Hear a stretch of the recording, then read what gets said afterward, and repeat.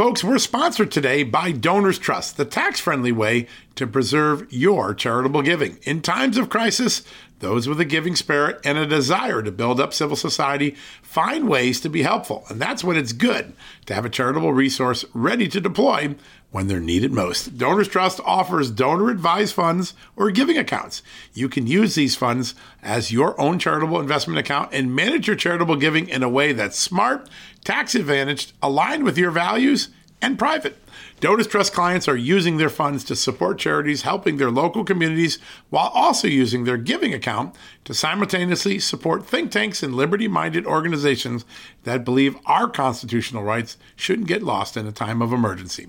Now is the time to take a closer look at Donors Trust and join their community of liberty-minded donors by opening a donor-advised fund. Go to donorstrust.org/justnews for the ultimate survival guide to charitable giving and learn how a donor-advised fund can preserve your ability to give to the charities you love. That's donorstrust.org/justnews.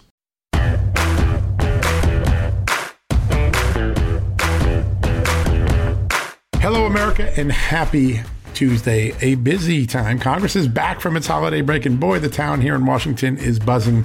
One of the people making it buzz extra loud today, Senator Tommy Tuberville, the Republican from Alabama, the former great college football coach. He has been holding his ground, holding up all military generals and admirals and others from advancement until the military drops a policy that allows taxpayers or forces taxpayers to pay for abortions or for military members to travel to a state where abortion is legal or to their preference. He has been holding line and putting what is called a hold on all military nominations. It's getting to a crescendo.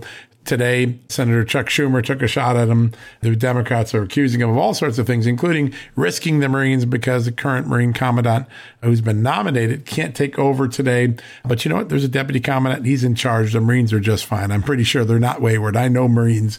They do their job no matter the circumstance. But the politics is really heated up, which suggests that Senator Tuberville really has the attention of the Democrats, and he really is sticking to his guns in ways that we haven't seen senators often do. We're going to be very lucky. We're going to hear from the man in the middle of that maelstrom right now. Senator Tommy Tuberville is going to join us in just a few minutes. He's going to explain why he's doing what he's doing, what's the issue, what are some of the falsehoods being lobbied against him or lobbed against him, and you're going to get to hear directly what he's doing, what he's trying to do. He's one of the largest voices arguing against wokeness in the military. And he says the polling, and he's right about this, the polling is on his side. We'll see that's going to be a really fun interview. And then in the second half of the show, we're going to turn to a frequent guest of this show, Jason Foster, the founder of the Empower Oversight Whistleblower Center. Before that, one of the great investigators in recent Senate history for Chuck Grassley. He's been working with whistleblowers really for 3 decades and effectively so, bringing to light many things that Americans didn't know about. He and the Whistleblower Center represent IRS supervisory agent Gary Shapley, the famous whistleblower that's at the middle of the Hunter Biden tax scandal, tax controversy. And he's going to bring us up to speed. And I want to point out something because the U.S. attorney in Delaware, the holdover Trump prosecutor who's been running the Hunter Biden case, he's been dropping these little letters trying to create the perception that what the IRS agents are saying isn't true. But actually, in many of his letters, he's actually affirming what the whistleblowers have said. He's just using bureaucratic speak to do that. And we're going to walk through that with Jason Foster. But I want to point out one document. We're going to raise it with Jason Foster in a second, but it's a really important document because at the core of this, what the Weiss and his team are saying in the sort of cryptic and narrowed responses they're giving to Congress is, I had full authority to bring the charges. Nobody stopped me from doing what I'm doing. And I'm happy with what I did. I'm fine with what I did. There's just a very important document that the House Ways and Means Committee made public quite some time ago, more than a month ago, and it really raises some serious questions about what Weiss is trying to say, because there's some confusion and something doesn't make sense on the forefront of this. And I'm going to explain in a second what I mean. So basically the impression right now that David Weiss, the U.S. Attorney in Delaware, the chief prosecutor for the Hunter Biden case, is saying is, I'm comfortable with where we are. No one blocked me from doing what I wanted to do. And that's really fascinating, except one thing. There's something really important to understand. The documents that Gary Shapley gave to Congress includes a summary of the case. It's a case file, essentially, describing the prosecution and what is going on there. And in that document, a very important document, you see that it's memorialized back in a conclusions and recommendations section. And I'm just going to read it to you. This is the document that says that back in 2022, the U.S. Attorney's Office signed off on the idea of charging Hunter Biden with tax felonies for tax years 14, 18, and 19, and then for misdemeanors for 15, 16, 17, 18, and 19. In other words, a whole lot more charges than he ultimately is facing right now in the plea deal he got. Now, in this document, it makes clear that Weiss's office and the Maine Justice Department signed off on this approach. Let me just read it to you. A draft of this report has been given to DOJ Tax Senior Attorney Mark Daley, as well as Assistant United States Attorney Leslie Wolf. AUSA Wolf has reviewed the appendices and the charges cited in this report and agrees with the prosecution recommendation of the above cited charges against Hunter Biden. Wolf is really the top prosecutor working under Weiss in this case. It means Weiss's office signed off on going with a big, broad indictment that included charging Hunter Biden with tax evasion related to his Burisma payments from Ukraine in 2014. So this is when people see this document and they realize it, there's a very important question that Weiss has not answered. If you were fully in charge and you had no problem, you could bring the charges why would your office sign off on an indictment that would charge Hunter Biden back all the way to 14, multiple felonies, and then not bring that case, instead bring a smaller case? What happened? And did the U.S. attorneys in Washington, Los Angeles decline and influence your behavior? Did you not press the case forward more? But if you signed off on it and didn't do it, I think the American public want an explanation from David Weiss, and thus far, they haven't got it. And I want to point that out. Now, while that's going on, there's a second revelation about the Hunter Biden case that I also think is very important. And I just want to get to the heart of this because I do think it's very, very important. Chuck Grassley, the senator from Iowa, made this public yesterday in a letter to Weiss. He pointed out that Weiss's office was briefed 2 weeks before the 2020 election that the FBI had allegations from an informant suggesting Joe Biden was involved in a bribery scheme with a Ukrainian business interest. That means 2 weeks before we voted, the FBI informant and his allegation were brought to the U.S. Attorney David Weiss. And the question that Chuck Grassley asked is, what did you do with it? By the way, Leslie Wolf, the woman mentioned in the other document, she's mentioned in this one as well. She's the one who attended the briefing along with FBI agents in the Baltimore field office, which kind of runs the FBI operations for Delaware because Delaware is such a small state. These are really important things. And Grassley asked 6 very important questions of Weiss. When did he learn about the briefing? Did they take any steps to investigate the bribery allegations? Why weren't the IRS agents who were working this case not brought in, even though it involved Burisma, an item they were looking up? Does the scope of the Weiss probe include this criminal scheme, or was it taken from him? Has Weiss taken any steps to recover the alleged audio recordings and evidence that the informant claims to have access to? Those are huge, huge questions. And I think what you walk away from when we talk to Jason Foster is David Weiss, yes, a Trump holder, yes, the current U.S. attorney in Delaware. His story and what we now know are two very different, a lot of conflicts. There are some differences, and it seems as though the American people are going to demand they're going to get answers. Maybe we'll get some answers from Jason Foster as part of that. All right, folks, we're going to take a quick commercial break. When we come back, we're going to start off with an exclusive interview with Senator Tony Tuberville from Alabama, followed by Jason Foster, one of the lawyers for the IRS whistleblowers. We'll be right back after these messages. All right, folks, as we draw near to another critical election, it's not only about casting your vote, it's about elevating your voice, making your voice be heard. AMAC is more than just a senior discount organization. They unite like-minded patriots like you and I, committed to preserving our cherished values and actively opposing the leftist agenda that's sweeping across America. Just look at their recent victories. AMAC members helped to push forward an investigation into practices that inflate drug prices. They successfully defeated ranked choice voting in order to protect traditional voting methods, and they've also helped block a federal takeover of elections. As AMAC's membership grows, Washington is listening. Every new member strengthens this movement. If you love America, visit amac.us/justnews to become a 4-year member for just $30. That's a great discount. AMAC is not only better for America, it's better for you. Membership gives you access to the AMAC magazine, free Social Security and Medicare guidance, money-saving discounts, trusted news, sweepstakes, and so much more. It's a community, not a service. Take advantage of our election year sale, 4 years for just $30 at AMAC. By joining over 2 million Americans, they can't ignore your voice in Washington anymore. Join now at amac.us/justnews. That's amac.us/justnews. Folks, if you owe back taxes, fair warning, you're not going to like this. The IRS is mailing millions of pay-up letters. Millions, I say. Then it's up to the 20,000 new IRS enforcement agents to find you. Why the IRS targets you and not millionaires? Well, because millionaires have tax lawyers. You don't. You'll pay up. Plus interest and penalties. You need Tax Network USA, and you need them now. Tax Network USA has brilliant war room strategies to solve your IRS problems quickly and in your favor. Like a preferred direct line to the IRS, they know which agents to deal with and who to avoid. It's not all bad news for you because Tax Network USA learned of a special limited time IRS offer. They're willing to waive $1 billion in penalties if you qualify. So schedule your free confidential consultation to see if you qualify for this limited time IRS penalty canceling offer. To do so, call 1-800-245-6000. That's 1-800-245-6000 or visit tnusa.com/justnews. That's tnusa.com/justnews.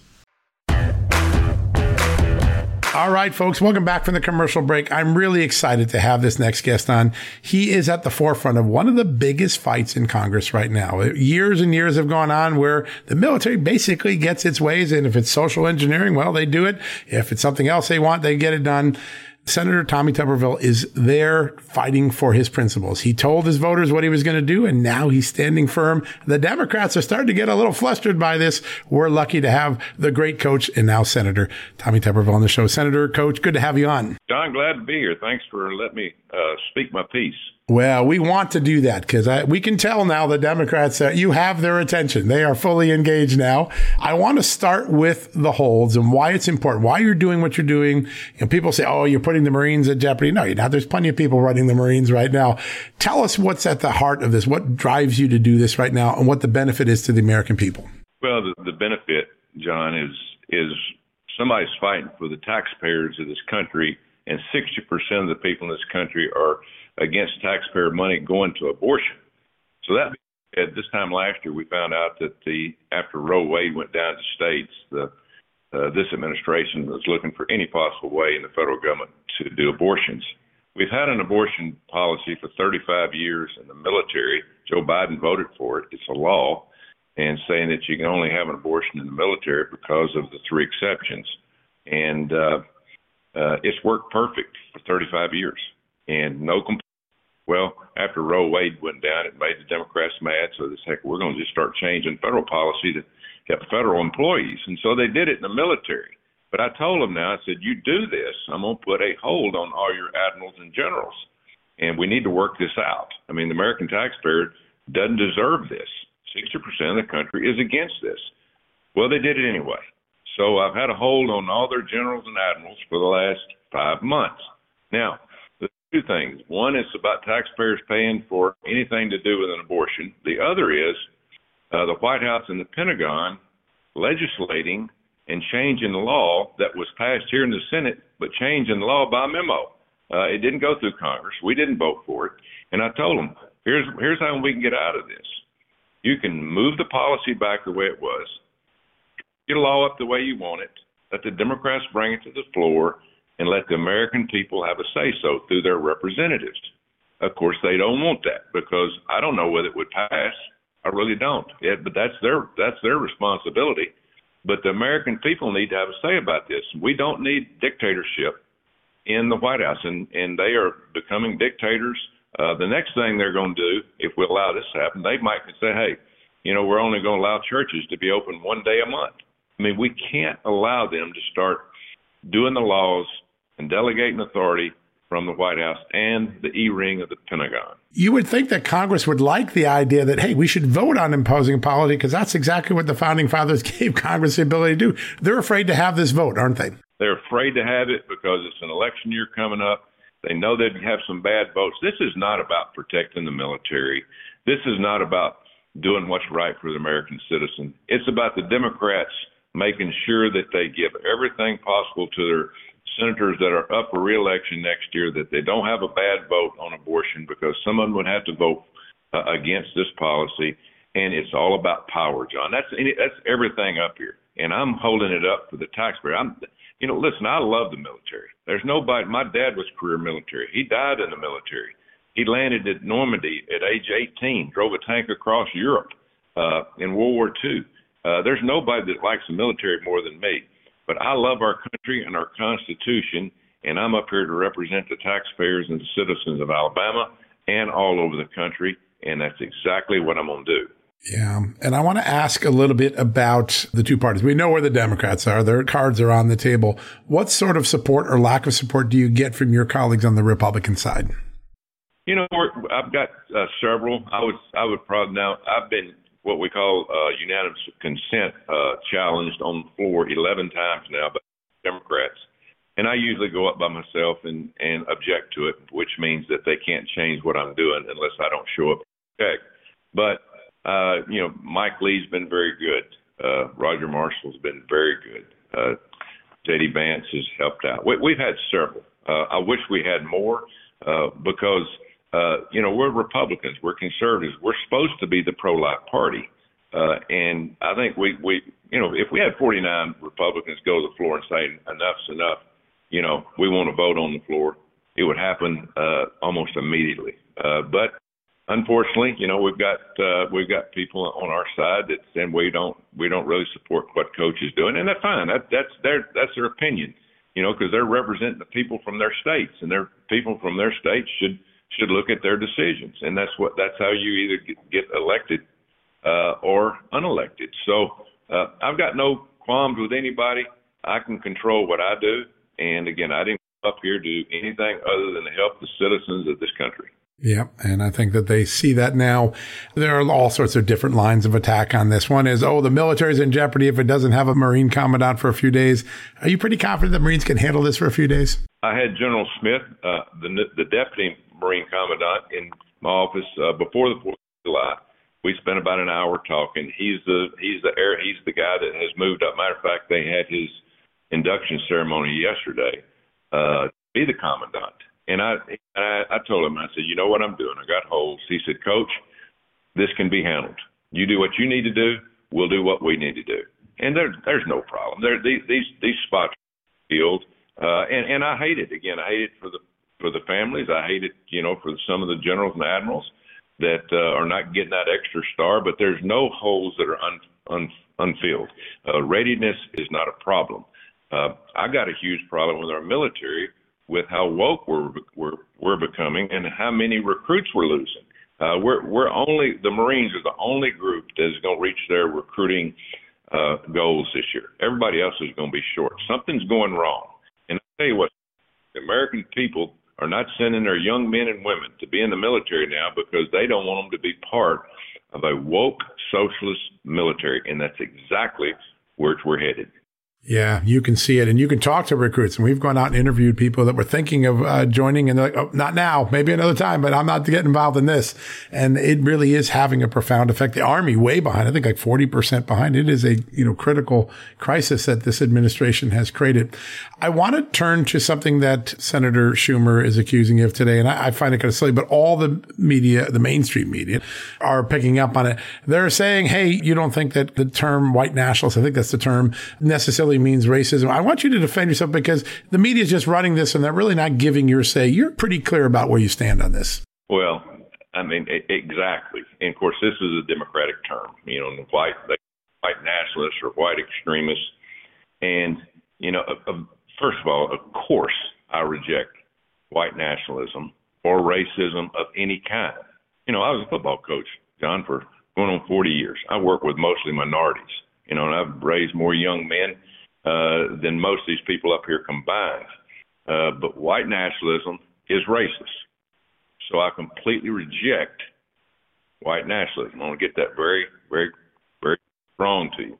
White nationalists have no place in our military. Now, after January the 6th, we spent millions of dollars going through 2 million of our military personnel across the country. That was the first thing Secretary Austin did. We spent millions of hours of training, and they come up with 2 million, within 2 million enlisted people, 100 of them they asked to leave the military. 100. And so I don't think we have a huge problem there. So, but I'm going to tell you, John, it's just unfortunate the direction we're headed with this. And again, I want to repeat this. I reject any type of racism, but I am sick and tired of Democrats unfairly throwing that term around when it's not true, because what they do is they throw it around at all Christians, all conservatives, all Republicans, and Donald Trump supporters. That's what they call all of us. And that's what I was fighting back against. We are supporters of this country, of the Constitution, of the people that love our military, that love the Constitution. And I am sick and tired of the Democrats pointing the finger at us and basically saying, all of them are racist. All of them are white nationalists. And that is not true. That is certainly not true. It won't ever be true. But it's offensive. Chuck Schumer should be ashamed of himself of what he did on the floor today, mixing up words and saying I should come and apologize, something like that to all senators. No, he should apologize. Number one, he should apologize for his poor leadership. And I'm going to tell you, John, I've been here almost 3 years, and there's 100 of us in the Senate. Pretty powerful position. When you're the leader of the Senate, you're the leader of all people, Republicans and Democrats. John, I have never been introduced or talked to Chuck Schumer in almost 3 years. Now, I want you to think about it. That's how bad a leader this guy is. I've never spoken a word to him, and he's going to run me down like that. Let me tell you something. He's been here forever, and he's in charge of this wokeness that's going across this country. He's responsible for this $32 trillion in debt we're in. He's in charge of this soft border that we have, the crime going on. Leaders are here to lead, not to run for office every year, pat themselves on the back, tell their cronies I've been in the Senate for forever, run around with all of that black SUVs and Secret Service agents or whoever they are, and act. I'm sick of that. And so he needs to apologize to the American people of how he has screwed this country up. You are working on so many issues, and you really take this job seriously, particularly when it comes to national security. A group of House Republicans and you and others are working together to really protect the privacy of Americans' data from China. There's a particular company you've had a tremendous amount of concern about, Prometheum, I think it's called. Tell us about the progress made there with the new legislation with Congressman Donald Loudermilk, Ralph Norman, others. This is a pretty important issue. A lot of Americans don't know about it. It's really important, isn't it? Yeah, it really is. And China's an adversary. They got as many problems as we got now. Their economy and they're trying to find ways to come up with all the money that they're spending all over the world. They're building their military. But you're exactly right. We've all been very concerned for a long time of the direction that they're taking in terms of digital currency, securities, and we talked about 6-7 months ago about the possibility of them coming in and buying up our digital exchanges because, we're just now getting into this business.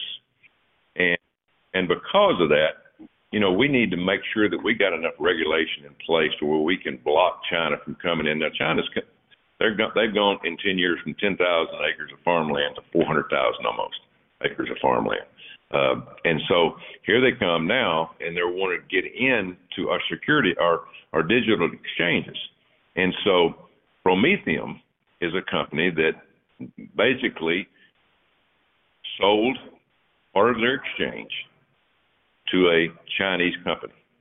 Now, they didn't do the due diligence. I think it's 20% of what they bought. Now, 0% is perfect. 1% is too much. We got to keep China out of our business. But we continue to have people selling, parts of their company to the Chinese. We're going to see problems down the road. Yeah. And so right now you've asked the SEC chair to investigate some testimony, right? Because you fear that maybe investors in Prometheum have been misled. Have you gotten a reaction back from the Securities and Exchange Commission yet? No, as you said, they had Prometheum, some of their bigwigs in a hearing before the 4th of July. They weren't quite correct in the hearing of what they said. And we contradicted several things that they didn't admit to, and so that they will be called back, and we'll get to the bottom of it. But again, that sounds like a little thing, but it's not. Digital exchanges are nothing but banks, for all. And it's not going anywhere, and we got to make sure that China doesn't have their hands in everything that we're doing when it comes to crypto. Yeah, it's the next future of our economy, and you can see the Chinese are moving in quickly. Senator, it's such a great honor to have you on. I really appreciate taking the time explaining what's going on. I think all of our listeners understand things a lot better after hearing from you. What a great honor to have you on today. Well, thank you, John, for having me on, and God bless, and hopefully we can get everything back going again. But our country's in trouble. So people ask me, Coach, what can we do? Get on your hands and knees and pray every time you go home at night for our country, because we're in pretty bad trouble right now. That's some pretty good advice. And a lot of the great leaders of this country did exactly that in moments of crisis. So it is great advice. Senator, thank you so much. Thank you, John. God bless you, sir. All right, folks, a big thank you to the Senator. We'll be right back with our interview with Jason Foster right after these messages. Hey, folks, have you heard of cancer-fighting foods? The American Cancer Society discovered diets rich in fruits and vegetables may actually lower your risk of cancer. Think about that for a second. That's really important. Hopefully, you hear this and run to the store for 5 servings of fruits and vegetables every day. But if you're like me, you probably don't have the time to do that, right? So maybe you should consider adding Field of Greens to your daily health regimen. Each fruit and veggie in Field of Greens was doctor selected for studied health benefits. There's a heart health group, lungs, kidneys, and metabolism groups, even healthy weight. What your body needs is in each scoop of delicious Field of Greens. I take it every day. Sometimes I put it in a shake. Sometimes I put it in my egg white omelet in the morning. Field of Greens can help prevent, treat, and cure cancer? No, but it can powerfully help you out at your next checkup. Your doctor will notice your improved health, or you're going to get your money back. Here's the most amazing thing about it. I started using Field of Greens a year ago. My cholesterol is down, my blood sugar's down, my weight's down, my health is up, my sleeping patterns are better, my metabolism is up. If you want to experience what I've experienced, go check out Field of Greens. Jump into the ring here. You're going to get an enormous benefit, and it's so simple. Single scoop, a couple of seconds, healthy lifestyle all day long. Now, thanks to our good friends at Brickhouse Nutrition, Field of Greens is going to give you a 15% off discount plus free rush shipping. All you got to do is go to fieldofgreens.com and use the promo code JUSTNEWS for your discount. That's promo code JUSTNEWS at fieldofgreens.com. Fieldofgreens.com, promo code JUSTNEWS. Go check it out. Angie's List is now Angie, A-N-G-I, the nation's largest home services marketplace. And they're here to help homeowners get all their jobs done well. Angie has helped over 150 million homeowners care for their homes. Whatever your home project is, big or small, indoor or outdoor, come to Angie to connect with and hire skilled professionals to get the job done well. That's what you want, right? I'm thinking about building out my basement in my cabin. I've been perusing Angie, looking for just the right contractor to get it done the way my wife and I want it done. Now, Angie can help you find the best price for your project. Angie lets you request and compare quotes from multiple pros in just a few taps, or book services at an upfront price based on local data. Angie has cost guides that tell you what others have paid for similar projects, both nationally and right in your neighborhood. That's important, right? You can do comparative shopping. Get started today at Angie.com. That's A-N-G-I, or download the app today. The app and the website are free to use. Angie.com or the Angie app. Go check it out today. All right, folks, welcome back from the commercial break. As I mentioned at the top of the show, U.S. Attorney David Weiss in Delaware is dancing on the head of a pin. He is trying to thread a very careful needle and trying to push back against the IRS whistleblowers that we've talked about so much in this show. But the problem is there is a very strong body of evidence that supports what Supervisory Agent Gary Shapley and his colleague, the still unnamed second whistleblower, have given Congress. It isn't just their recollections. There are some incredible documents that really pin down what the U.S. Attorney's Office in Delaware did and didn't do. We've got the perfect guest to walk us through this. He is the founder of the Empower Oversight Whistleblower Center and one of the lawyers working with Gary Shapley. He joins us, our good friend, Jason Foster. Jason, welcome back to the show. Hey, John. Thanks for having me again. It is great to have you on because we always get facts. I mean, I love spin. People will give you spin, but you're always really focused on facts. And that's why you were such a successful Senate investigator and such a great representative for all the whistleblowers now assisting Congress. There's a really fascinating thing that Weiss is doing here. He's trying to make it look like there's a conflict in what he did and what Gary Shapley testified to, but it's really kind of smoke and mirrors. There is a very strong body of evidence. If David Weiss is to be believed in what he's told Congress now, he always had the authority to bring the charges going back to 2014. That's where he's staked out his position. But he recommended, and his office recommended moving forward with those charges and then didn't bring them. Am I misreading the factual basis for this? No, absolutely not. That's correct. He, whatever he and Mr. Garland, the Attorney General, have said publicly, eventually the facts are going to have to come to the fore. And the facts are that, despite all the assurances to Congress that they would make sure that there were no Biden political appointees involved in the investigation and decision to prosecute Mr. Biden's son, that is in fact what they did. They went to the D.C. U.S. Attorney's Office. They delayed going and pitching it to the California U.S. Attorney's Office until after there was no longer an acting career person there, and they had a confirmed political appointee from Mr. Biden in that district. So there's going to be mountains of corroborating evidence that occurred, and that those U.S. Attorney's offices headed by political appointees who owed their jobs to the subject's father, declined to allow Weiss to bring charges in those districts. So Weiss has had a sort of evolving set of descriptions of these things, and he's written 3 different letters to Congress since June 7th. And in his latest one, he is making this distinction that somehow, maybe they misunderstood, maybe the whistleblowers misunderstood the difference between the technical difference between a special counsel and a special attorney. One is based on regulations in the Justice Department that they were supposed to keep people, who have a conflict of interest away from a case. And the other one is just sort of a ministerial thing that's authorized in statute that allows people to have the authority to bring a case outside their geographical jurisdiction, which Weiss has now admitted he was not allowed to do, as the whistleblower said from the beginning. So, but that distinction is really irrelevant to anything that matters. Either way, whether he told that group of FBI and IRS senior leaders on October 7th of 2022 that he had sought special counsel authority, or whether he said he sought special attorney authority, it doesn't matter, because either authority would have allowed him to bring the charges in D.C., for example, without the permission of the D.C. U.S. attorney. But of course, what he told those senior leaders of the investigation on that day was that he had attempted to do that. They had said no, and he was denied that special authority. So whatever you call it, he told them on that day that he was denied it, and that is not consistent with his multiple letters to Congress with various smoke screens and distractions. And it's important on a couple of fronts because the documentary evidence really backs up Gary Shapley and his colleague on this. First, let's start with the evidence that there was really evidence that the Justice Department could bring of tax crimes in 2014. There's an email from Eric Schwerin. I've made this public long ago. On the laptop, we corroborated with officials at the time that as late as 2017, January 2017, just before Donald Trump was taking office, Eric Schwerin, sort of the accountant business partner of Hunter Biden, was telling me you still haven't paid taxes on about $400,000 of Burisma income. You need to amend it and do that. Now, Gary Shapley came on the show, said he still, to this day, Hunter Biden still hasn't paid those taxes.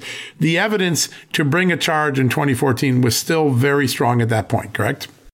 And in fact, it was so strong that even Leslie Wolf, who's the AUSA, who Gary Shapley testified, was sort of most resistant to any line of inquiry that might lead to the big guy or Joe Biden or dad or whatever euphemism they used to call him. She was the most vocal in stopping and even tipping off the defense on several occasions. So, and yet even Leslie Wolf concurred with the recommendation memo from the agents that the 2014 years should be charged and that they should be charged as felonies. And despite all the other, smoke screens that are being thrown around out there right now, that document hasn't gotten a lot of attention, but it's in the transcript that the Ways and Means Committee released. There's a portion of the recommendation memo that specifically says AUSA Wolf reviewed the appendices and the charges cited in this report and agrees with prosecution recommendations of the above cited charges against RHB, Hunter Biden. So even the person who was resisting anything that led to the big guy, she agreed that these, and she is, of course, she's not going to make that agreement without consulting. She is Weiss's agent in those discussions, right? She's the primary person at the ground level. She's the person who Gary Shapley would have had the most interactions with the most frequently on the prosecution team. And so, they're not going to write a letter they're not going to write a charging recommendation like that if she didn't agree, and she wouldn't have agreed and put that and allowed them to put that in writing if she didn't have Weiss's agreement. So then the question becomes for Weiss, why on earth would, if he had the authority to bring the charges, this magic golden ticket that was never written down apparently by Merrick Garland, that he could bring charges wherever he wanted, whatever he wanted, then why did he not do so after they had taken it to the politically appointed Biden U.S. attorney in D.C. and these key years with these felonies that they agreed should be charged, they weren't allowed to bring them in D.C. So if he had the authority to bring them over D.C. U.S. attorney's objections, the question is, why didn't he do that? And this is the kind of question that he's able to avoid and dance around when he's sending these letters up to Congress where he's not subject to cross-examination. The whistleblowers were subject to 14 hours of cross-examination by both sides on Capitol Hill. Weiss hasn't been subject to 1 minute of cross-examination yet, because if and when he is subject to cross-examination, he'll have to answer for these substantive decisions. If he, why did you allow the statute of limitations to run on these key years?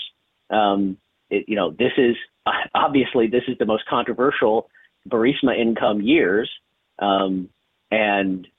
So allowing that to run, allowing the statute of limitations to run means that they can never go back and require that those taxes be paid, and they can never hold Hunter Biden accountable for not having reported the income and paid the taxes. Yeah. Yep. That is a really important point. I think his story doesn't add up. If he signed off and his office signed off on the prosecutions. And by the way, when you read Gary Shapley's testimony, it's clear that he's in meetings with Weiss where they're talking about proceeding with the prosecution of the full case, meaning going back to 2014. So beyond Wolf on paper signing off on it in that memo, there are meetings where the agents have Weiss himself in the room, and he's pursuing the bigger case. He just wants the U.S. attorneys in Washington or L.A. to bring the charges if they would. If he had the authority, as he claims, and he signed off on it and he didn't do it, that is a really big question for Congress to get to the bottom of. Is there any explanation?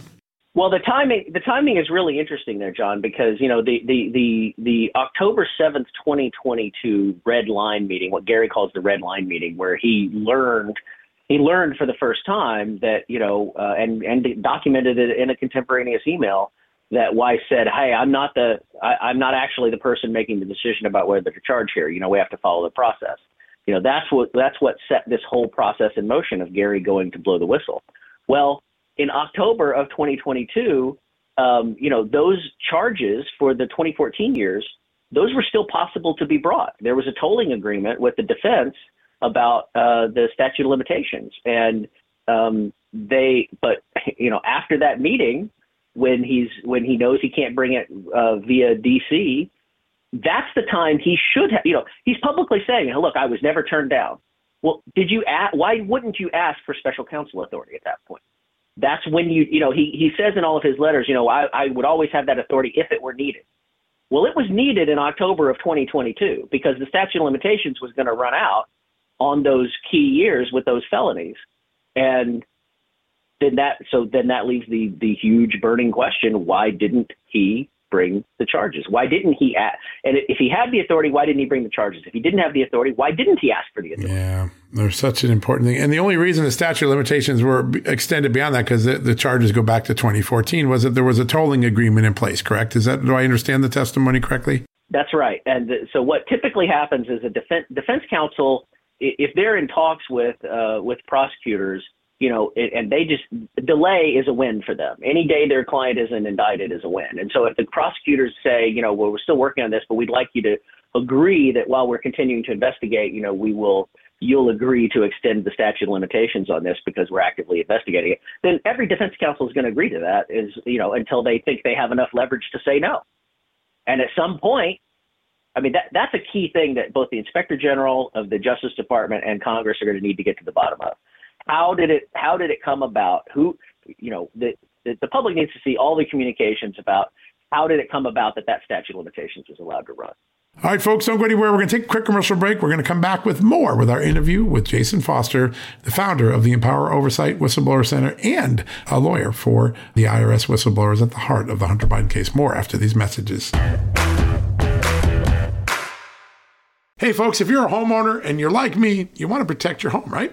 But when's the last time you checked on the title to your home? If you never have, listen to this. A new report on homeowners shows we all now have $16 trillion in equity. That's an all-time high in America. That's why you need protection from a scam the FBI calls house stealing. That's when the equity in all of our homes is the target, sadly, of scammers. If nobody's watching the title to your home, these scammers can transfer your title to their name, take out loans, and your equity could be gone. Poof, gone. You have to protect your equity from this despicable crime right now with triple lock protection from my good friends at HomeTitleLock.com. The first step is to check on your home's title to see if it's still in your name. Sign up with your address at HomeTitleLock.com and be sure to use the promo code JUSTNEWS. They're going to send you a complete title scan of your home's title and your first 30 days of triple lock home title protection. That's legendary protection, by the way. It's free. HomeTitleLock.com. Use the promo code JUSTNEWS. One more time, go to HomeTitleLock.com today and protect your most important asset, the equity in your home. Hey folks, can your IRA or 401k stand up to the next financial crisis that our top economists are saying is right at our doorstep? By allocating a percentage of your retirement into physical gold and silver with a tax-free rollover, you can diversify and safeguard your holdings from a turbulent market and economic downturns. All you got to do is put your IRA back on the gold standard.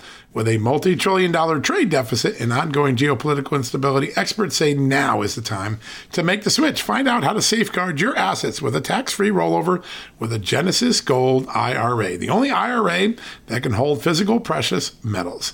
Protect your retirement today with one simple phone call and receive your free gold and silver guide from my good friends at Genesis Gold. To do that, call Genesis Gold Group today at 800-200 GOLD Gold. That's 800-200-GOLD, and find out how you can add precious metals to your IRA. One more time, let me give you the number. It's 800-200-4653.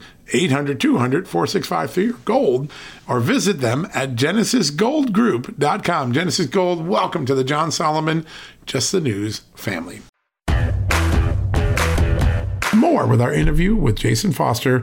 I want to take you to another thing that we focused on this morning. Senator Chuck Grassley, been at the forefront of this for years on the Hunter Biden investigation, says that he has information, I assume from whistleblowers, it seems like from the letter, that Leslie Wolf, again, the same deputy that's involved in these conversations with Gary Shapley, that she was briefed in October, I think like October 23rd, so 2 weeks before the 2020 election, October 23rd, 2020, on the FD 1023, the FBI informant who's alleging that there's a bribery scheme involving Joe Biden. So the Justice Department and specifically Weiss's office was read in and knew there was a Joe Biden allegation at that point, even as they're telling the agents like Gary Shapley, they can't ask questions about the big guy, Joe Biden. How significant a revelation is that? Well, it's huge because it fits right into the pattern of what Gary had already testified to about AUSA Leslie Wolf withholding key information from the investigators. He had done a supplementary affidavit to the Ways and Means Committee when he saw the public reports that the 1023 confidential human source report had been provided to the Delaware office because he was surprised to read that in the press. And because he had never been, that had never been disclosed to him and his team of investigators. And I've described to you before about how if anybody was going to ever investigate those claims, it would have been him and his team of investigators tracking international money. That's what they do. So, this new piece of information apparently that Senator Grassley has from a whistleblower is that, perhaps Leslie Wolf was also involved in keeping other information away like this, because, Gary had already testified that she was responsible for keeping portions of the laptop away from the team. They weren't allowed to have unfettered access to everything on the Hunter Biden laptop. Now, that's normal in the sense that, if there's a filter team that takes out information and investigate that does legitimately need to be kept from investigators, like attorney-client privilege. But even after that filter team had gone through it and after the rest of the contents of the laptop should have been available to the investigators who were working on the case, the prosecutors in Delaware, including Leslie Wolf, did not allow that to occur. So, so it sort of fits with the pattern that she may also have some level of responsibility for making sure that 1023 confidential human source report about the alleged bribery scheme and the alleged tapes corroborating that bribery scheme, what would be the argument for why she wouldn't allow the investigators to pursue that or even to know about it? That's a question that she has to answer and that Weiss, as her supervisor, has to answer. Yeah, these are big questions. And right now it seems like there is a dual message, right? Which is on a few things, Weiss is willing to punch and give some information on, but then he can't talk about anything else that's contradictory to him. It's got to be frustrating.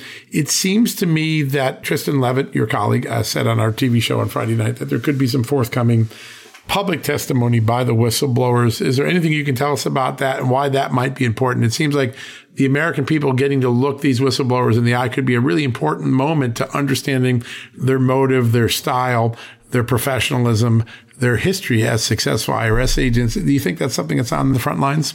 Sure. I can't announce anything, but Gary has said all along, he's happy to follow up and answer any questions he can in whatever form he can to help Congress do its job. He is committed to doing that. And, he has to be careful, of course, because you have lawyers for the president's son out there publicly accusing him of committing a crime by leaking, taxpayer information allegedly illegally, which is absurd because, of course, he followed the rules and there's a specific statute that allows him to make these disclosures to Congress. So he has to be careful not to cross that line because once the committee voted to release the transcript, then of course he, like anyone else, is free to comment on, and talk about public information that's been released.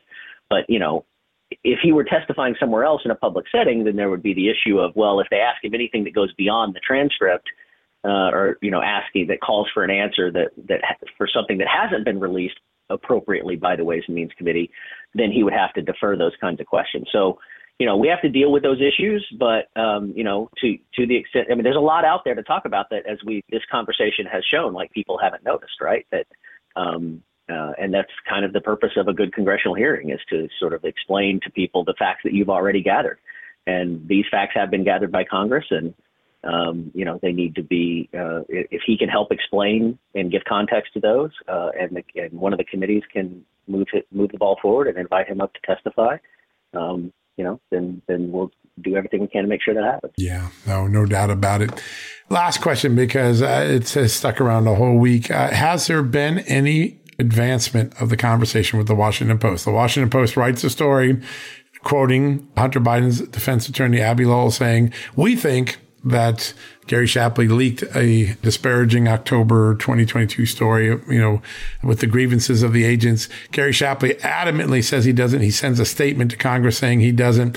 That statement, though it wasn't sworn per se, it doesn't matter. If you give it to Congress, you can be charged with lying to Congress. The Washington Post knows the truth, whether Gary Shapley is their source or not. Have they done anything to try to correct the record in any way? No. And in fact, the reporter who wrote the original story that cited, quote, people familiar with the matter, unquote, as, on the initial leak story in October of October 6th of 2022, the day before Gary's Red Line meeting. The reporter who wrote that story wrote another story, I believe today, about Weiss's third letter to Congress, where he's trying to explain himself.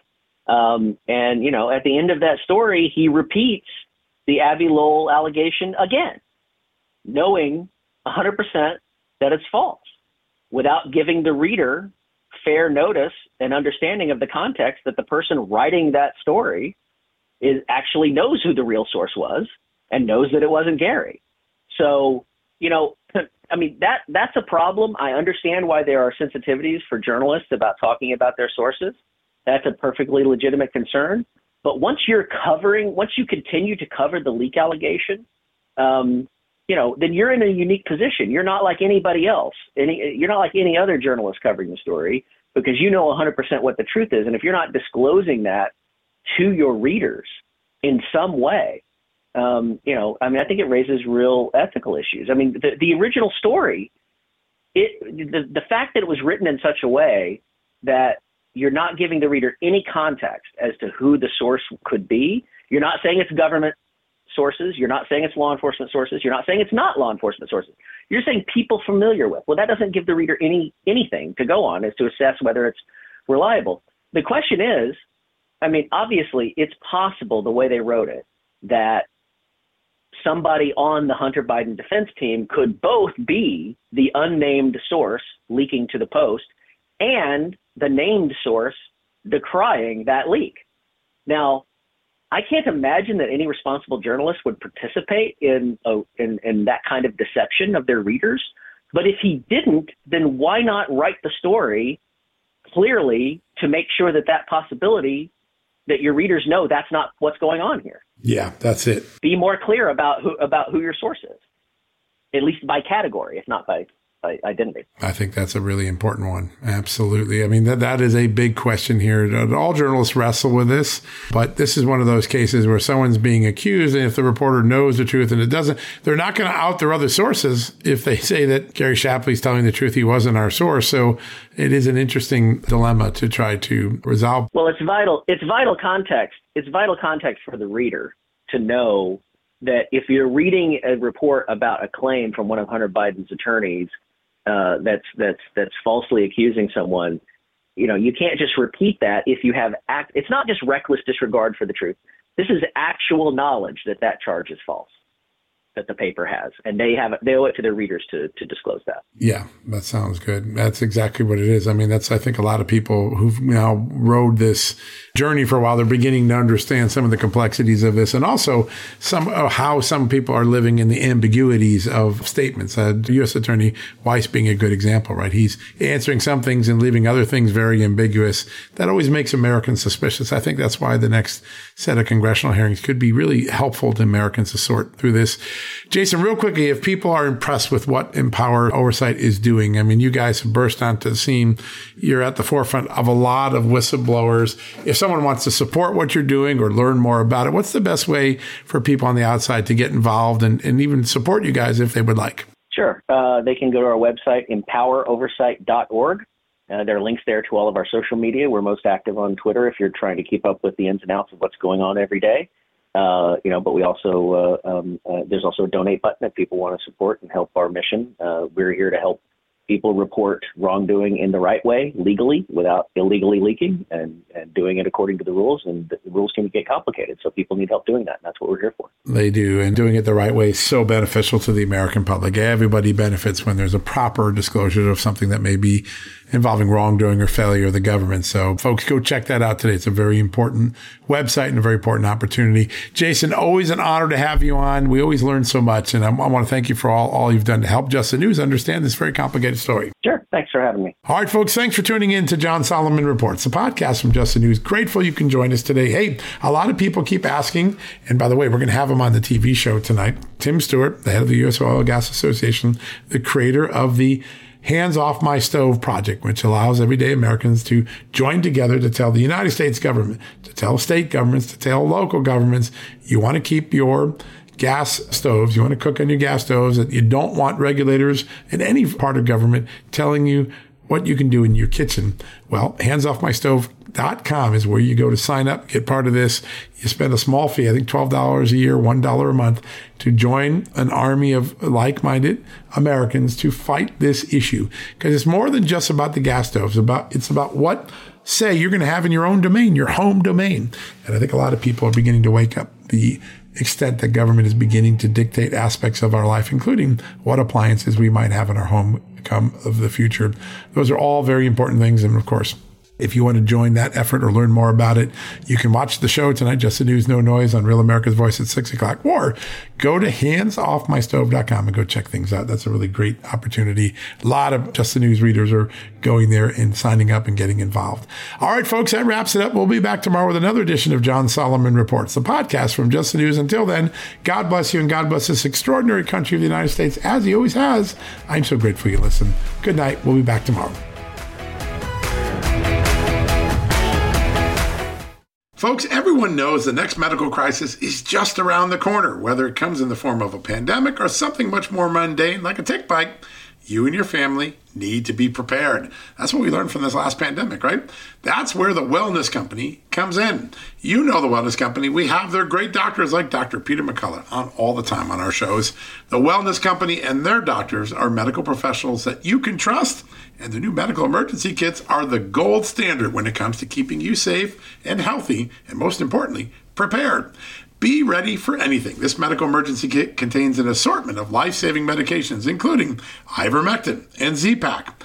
The medical emergency kit provides a guidebook to aid in the safe use of all of these life-saving medications, so you know what you're doing. From anthrax to tick bites to COVID and even the bioweapon like the plague, the Wellness Company's medical emergency kit is exactly what you need to have on hand to be prepared. Rest assured knowing that you have emergency antibiotics, antivirals, and antiparasitics on hand to keep you and your family safe from whatever the globalists throw your way. Go to www.twchealth/justnews today and order. That's twc.health/justnews and use the promo code JUSTNEWS to save 10%. Folks, if you owe back taxes, fair warning, you're not going to like this. The IRS is mailing millions of pay-up letters. Millions, I say. Then it's up to the 20,000 new IRS enforcement agents to find you. Why the IRS targets you and not millionaires? Well, because millionaires have tax lawyers. You don't, you'll pay up. Plus interest and penalties. You need Tax Network USA, and you need them now. Tax Network USA has brilliant war room strategies to solve your IRS problems quickly and in your favor. Like a preferred direct line to the IRS, they know which agents to deal with and who to avoid. It's not all bad news for you because Tax Network USA learned of a special limited time IRS offer. They're willing to waive $1 billion in penalties if you qualify. So schedule your free confidential consultation to see if you qualify for this limited time IRS penalty canceling offer. To do so, call 1-800-245-6000. That's 1-800-245-6000 or visit tnusa.com/justnews. That's tnusa.com/justnews.